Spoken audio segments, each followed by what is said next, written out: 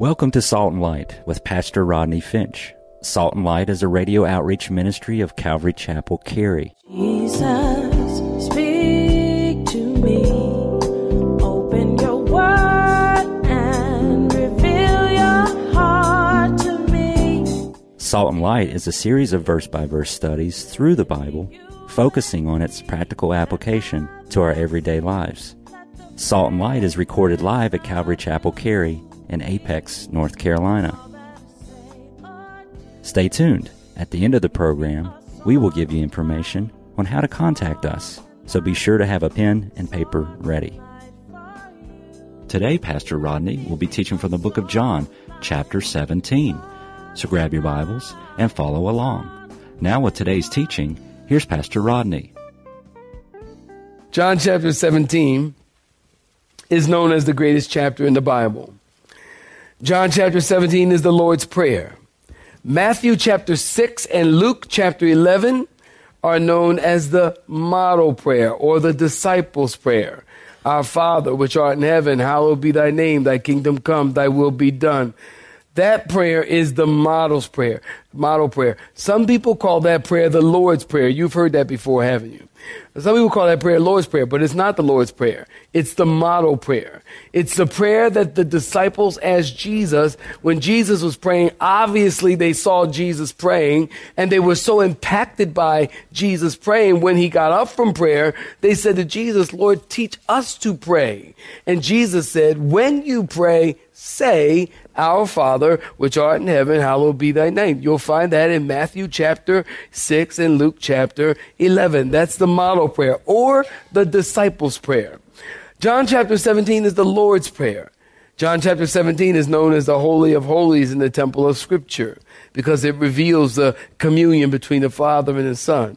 In this chapter, the veil is pulled back and we are led into the Holy of Holies. This chapter takes us into the inner court, the sanctuary, the secret place. This chapter opens up the tabernacle of the Most High God. This chapter stretches across redemptive history. Warren Wiersbe, who is a noted theologian, said this: to think we can plumb the depths of this prayer is like shoveling mercury with a pitchfork. Another scholar said, scholars and theologians tend to dissect and take this prayer apart, but they don't tend to put it back together again. I like that. Keep in mind, if you've been with me in the Gospel of John, I told you that John is approximately, how old right now? 90. Write it down. John is approximately 90 years old at this time. And God the Father, through the inspiration of the Holy Spirit, I find it interesting that at 90 years old, are you listening? At 90 years old, say amen if you're listening. At 90 years old, this man has the presence of mind to record the happenings of this one evening. Remember I told you that John chapter 13, 14, 15, 16, and 17 are all 5 chapters crammed into one night. So this 90-year-old, are y'all picking this up? This 90-year-old man has the presence of mind to be able to record the happenings of this one evening in so much detail and so much accuracy, more than any other gospel writer. Someone once wrote, the amount of details given to us in regards to this night, if they were given to every day and every night in the previous 3.5 years, it would fill 15 complete Bibles. There is so much given to us in this one night. We left off last week. Jesus had given exousia. Look at John chapter 17 and verse 2. Look at verse 2. Jesus had given authority or exousia over all flesh. Why? Verse 2, that they should give eternal life, that he should give eternal life to as many as you have given him. In other words, the Father has given the King of Kings and the Lord of Lords a gift. And the gift is you, the bride of Christ, not to be retracted. And think about it. Of all the gifts that God could have given Jesus, he wasn't impressed to give him the Himalayas. He wasn't impressed to give him Mount Rushmore. He wasn't impressed to give him the islands. All of these are beautiful, beautiful places. God was impressed to give Jesus the church. He wasn't impressed to give him the galaxies or Niagara Falls, but he gave Jesus the church. He gave Jesus us as a gift. We talked about it last week. Pick up the CD if you missed it in the bookstore. Verse 5, Jesus said, Father, glorify me together with yourself, with the glory which I had with you before the world was. And I told you that Jesus sounds a little homesick here. Jesus is ready to go home. The hour has come. Jesus has finished the work which he was sent to do. Notice in verse 4, Jesus said, I finished the work which you have given me to do. In just about 14 hours, Jesus will be beaten and nailed to a cross. In just about 14 hours, Jesus will have fulfilled perfect obedience and righteousness, and now it's time to go home. If you were with us last week, I gave you the outline of John chapter 17. Preachers, teachers, this is a freebie and an easy one. John chapter 17 breaks out nicely into 3 sections or 3 parts or 3 points that I want to give you. Last week we talked about point number 1, Jesus prays for himself in verses 1 through 5. Point number 2 in this outline, Jesus prays for the disciples in verse 6 through 19. And then finally, Jesus prays for all believers and the church in verse 20 through 26. 3-point outline, really easy, preachers. If you ever have to preach somewhere, here's a nice outline for you. Go for it. Jesus prays for himself in verses 1 through 5. Jesus prays for the disciples in verses 6 through 9, and for all believers in verses 20 through 26. And last week, we dealt with the first outline. I told you that over the next 3 weeks, we were going to deal with each point of the outline. And we dealt with the first point last week as Jesus prayed for himself. I titled this sermon, The Best Prayer Ever, Part 1 last week. So today we're going to deal with the second point in the outline. Jesus prays for the disciples. And I've titled this sermon, The Best Prayer Ever, Part what? Very good. You guys are so smart. Jesus prays for his disciples. John chapter 17, saints. Let's pick up. There's quite a bit of reading. We'll come back and we'll have some comments. Y'all all right? John chapter 17, picking up in verse 6. If you're looking at verse 6, say I'm looking at it.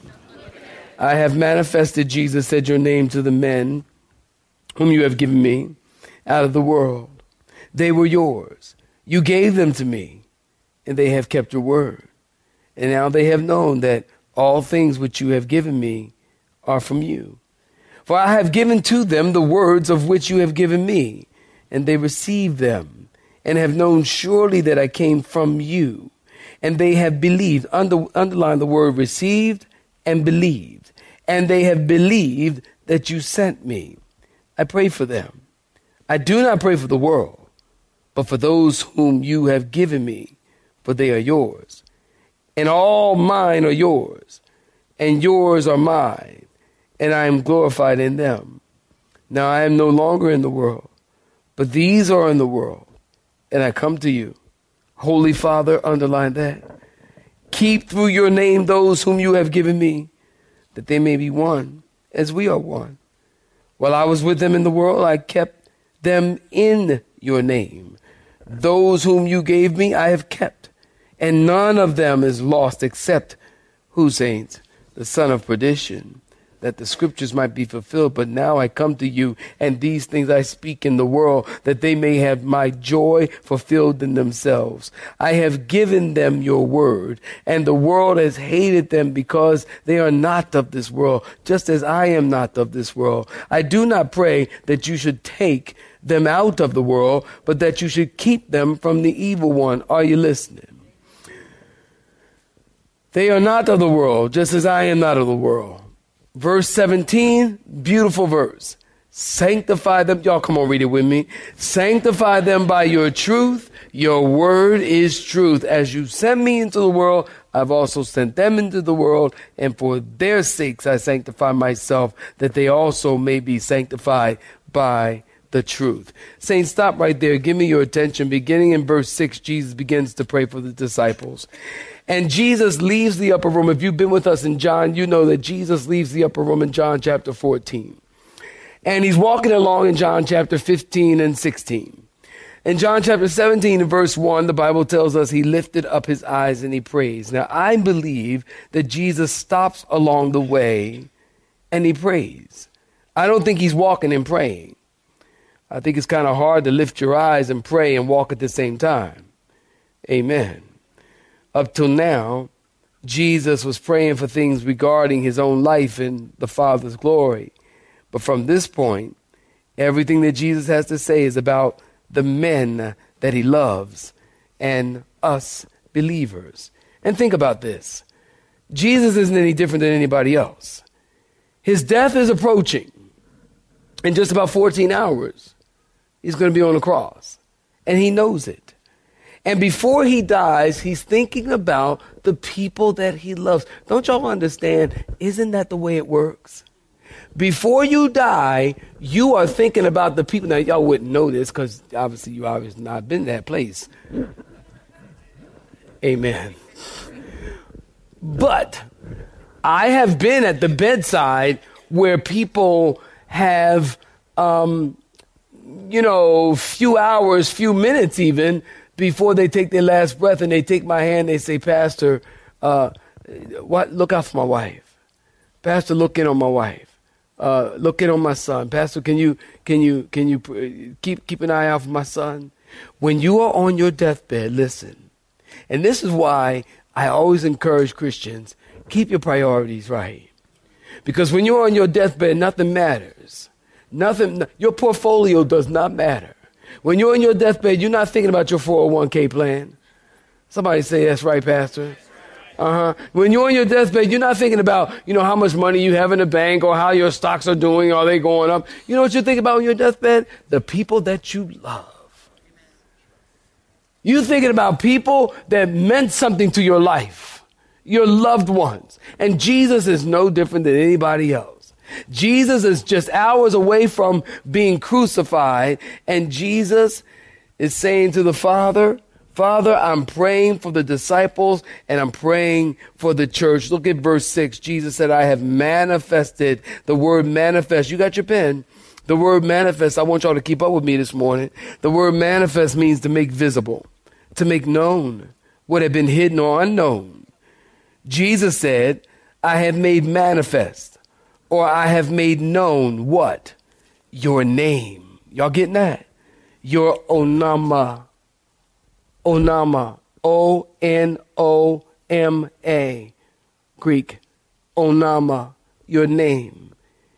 Onama, it means everything that he is. The name is used for everything that the name covers.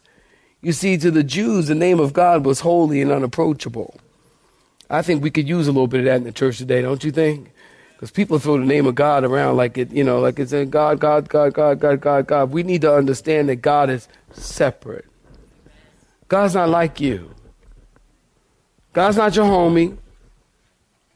Say amen, saints. God's not your homie. Just like I'm not my kid's homie. I remember one time, it was just yesterday, as a matter of fact.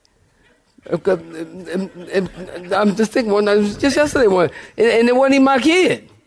It was somebody else. It was about 14, 15 years old. See, here's how let me tell y'all a little secret, because y'all third service, so I'll give y'all a little extra, okay? All right. If you're 18 or under, you may not call me Rodney. Okay? All right? Help your family. Pray for me. It's third service, y'all. I'm kind of punchy, all right? Help your family. If you're 18 or under, you're not on my level. I'm grown.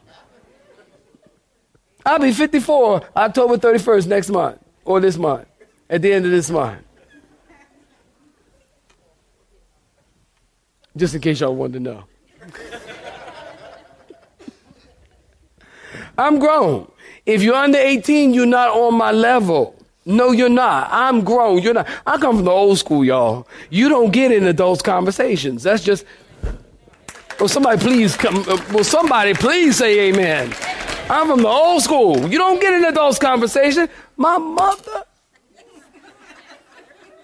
Let me tell you something. You get in Gertrude's conversation, you be picking yourself up off the floor. You be like, woo, how'd I get down here? You be, ooh, you be like, ooh.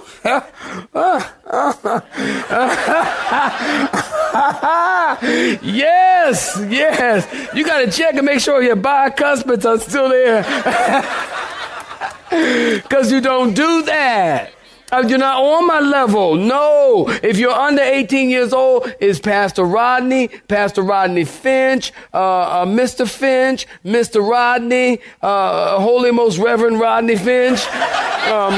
Is anything. But to call me Rodney would be your worst mistake. No, you may not. You are not grown.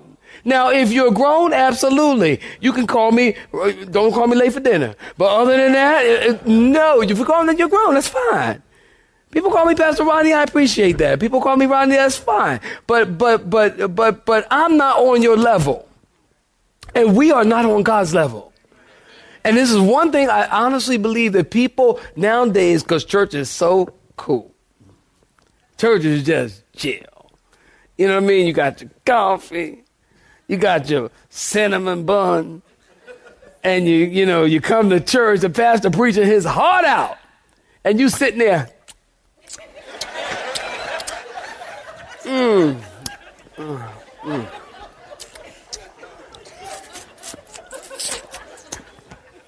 I wish you would. No. That's why if you come in, you look under, there's no food or drink in the sanctuary. You can bring some water, absolutely. Everybody need a little sip of water. H2O is good. Amen. But coffee, and I'll never, ever forget, and I'm going to get back to the text, y'all listen. I will never forget this. I went to visit a church in California, not in Florida. We were on vacation, and it was a church, and Calvary Chapel, as a matter of fact. And it was near Disney World. And honestly, I mean, the church, they had lights. I mean, you would have thought you were in Disneyland. But be that as it may, I'm there for worship and no problem. But the lady came up, stood next to me. She put her Bible down, and she had her cinnamon bun and her cup of coffee. I could not get my eyes on worship because that donut looked so good.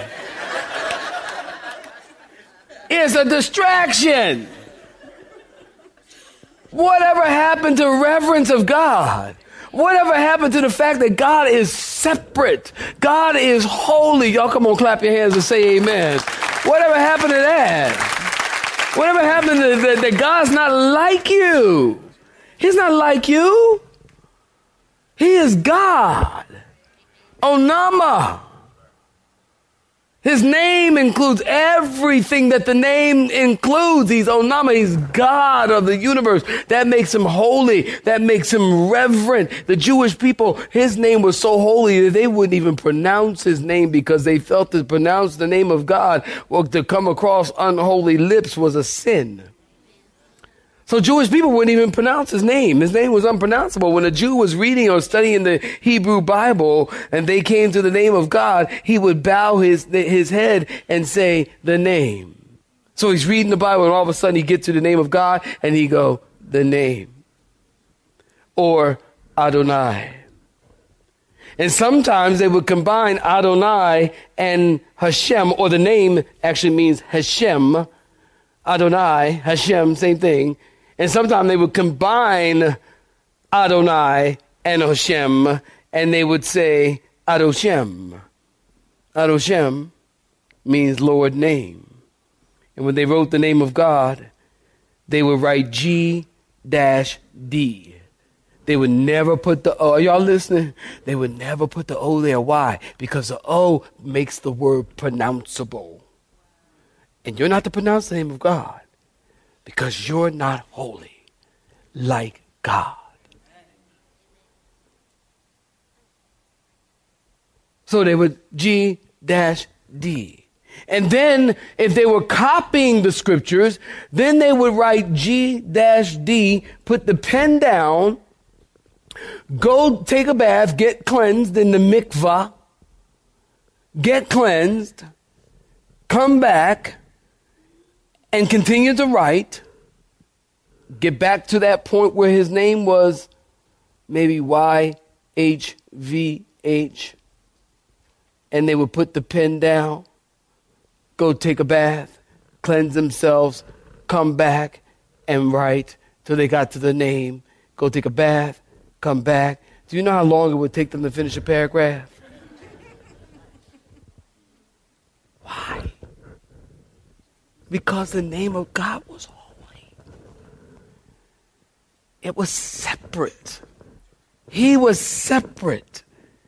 And they would continue to do that, all of this, because even though they didn't know what the name was, it was still glorious and it was still holy. The Orthodox Jew, listen, would only use consonants. He would never use a vowel. Again, never use a vowel. YHVH, here's your word for the day. That's called a tetragrammaton. Say that 3 times. A tetragrammaton. A tetragrammaton. Y, we have Yah. H, Ho. VH, Va. Yahovah. Yahovah. Some would say YHWH and say Yahweh and put vowels in the name. Now, what's in the name? Listen, if you trace your fingers across the pages of the Old Testament, the names of God are connected to the various needs of men. Did you get that? The names of God, this is fascinating. The names of God are connected to the needs of men. For example, Jehovah Jireh means what? The Lord will provide. Given by Abraham when the ram was caught in the thicket. Remember? Jehovah Nissi, the Lord my banner. Given by Moses after the defeat of the Amalekites. Jehovah Shalom, the Lord send peace. The angel appeared at the altar with Gideon. Jehovah Shammah, the Lord is there. Given by Ezekiel for Jerusalem. Jehovah Tsidkenu, the Lord our righteousness. Given by Jeremiah, and a name for the Messiah. In the New Testament, talking about names, Jesus said, I am. I am. El Shaddai. Or some people pronounce it El Shaddai. Y'all need to get with this. El Shaddai, which means I am the mighty God. Almighty. I am. I am what? Anything you need. Fill in the blank. We serve a God who says, I am whatever you need.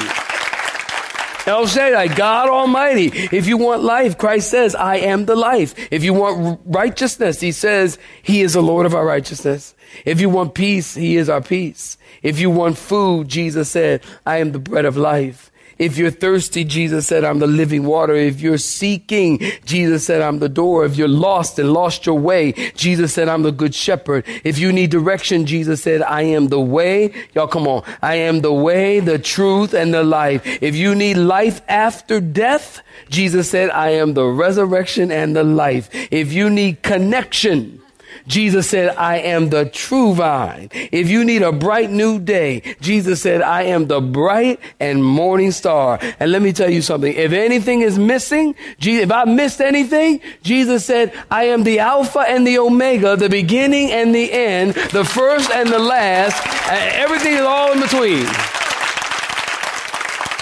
He's everything that you need. Look at verse 13. We got to move on. Jesus said, I have manifested your name to the disciples. Jesus didn't simply teach about the name of God. He manifested. Did y'all get that? He manifested or revealed or displayed the character of God to the disciples. Notice in verse 13, they have kept your word. This word kept in the Greek means to guard, to garrison. When you think of all the failures and the disappointments of the disciples, Jesus is gracious enough to say they have kept your word. Can I tell you something? No matter what you go through, no matter what happens in your life, no matter how bad things go, no matter how you foobar, what's that? Foul up beyond all recognition. No matter how bad you foul up something beyond all recognition, Jesus will honor you if you keep his word. Are you happy about that? He will honor you if you keep his word. Because see, man looks at the outward, but God looks at the heart. Man looks at the outward. Oh, you messed up. Oh man, you jacked up. Oh man, you messed up. God looks at your heart. You have been listening to Salt and Light, a radio outreach ministry of Pastor Rodney Finch and Calvary Chapel, Cary, located in Apex, North Carolina. Join Pastor Rodney Monday through Friday at this same time. For information regarding service times, you can contact us at 1-800-293-0923. That's 1-800-293-0923. You may listen to today's broadcast in its entirety by visiting the media library on our website at cccary.org.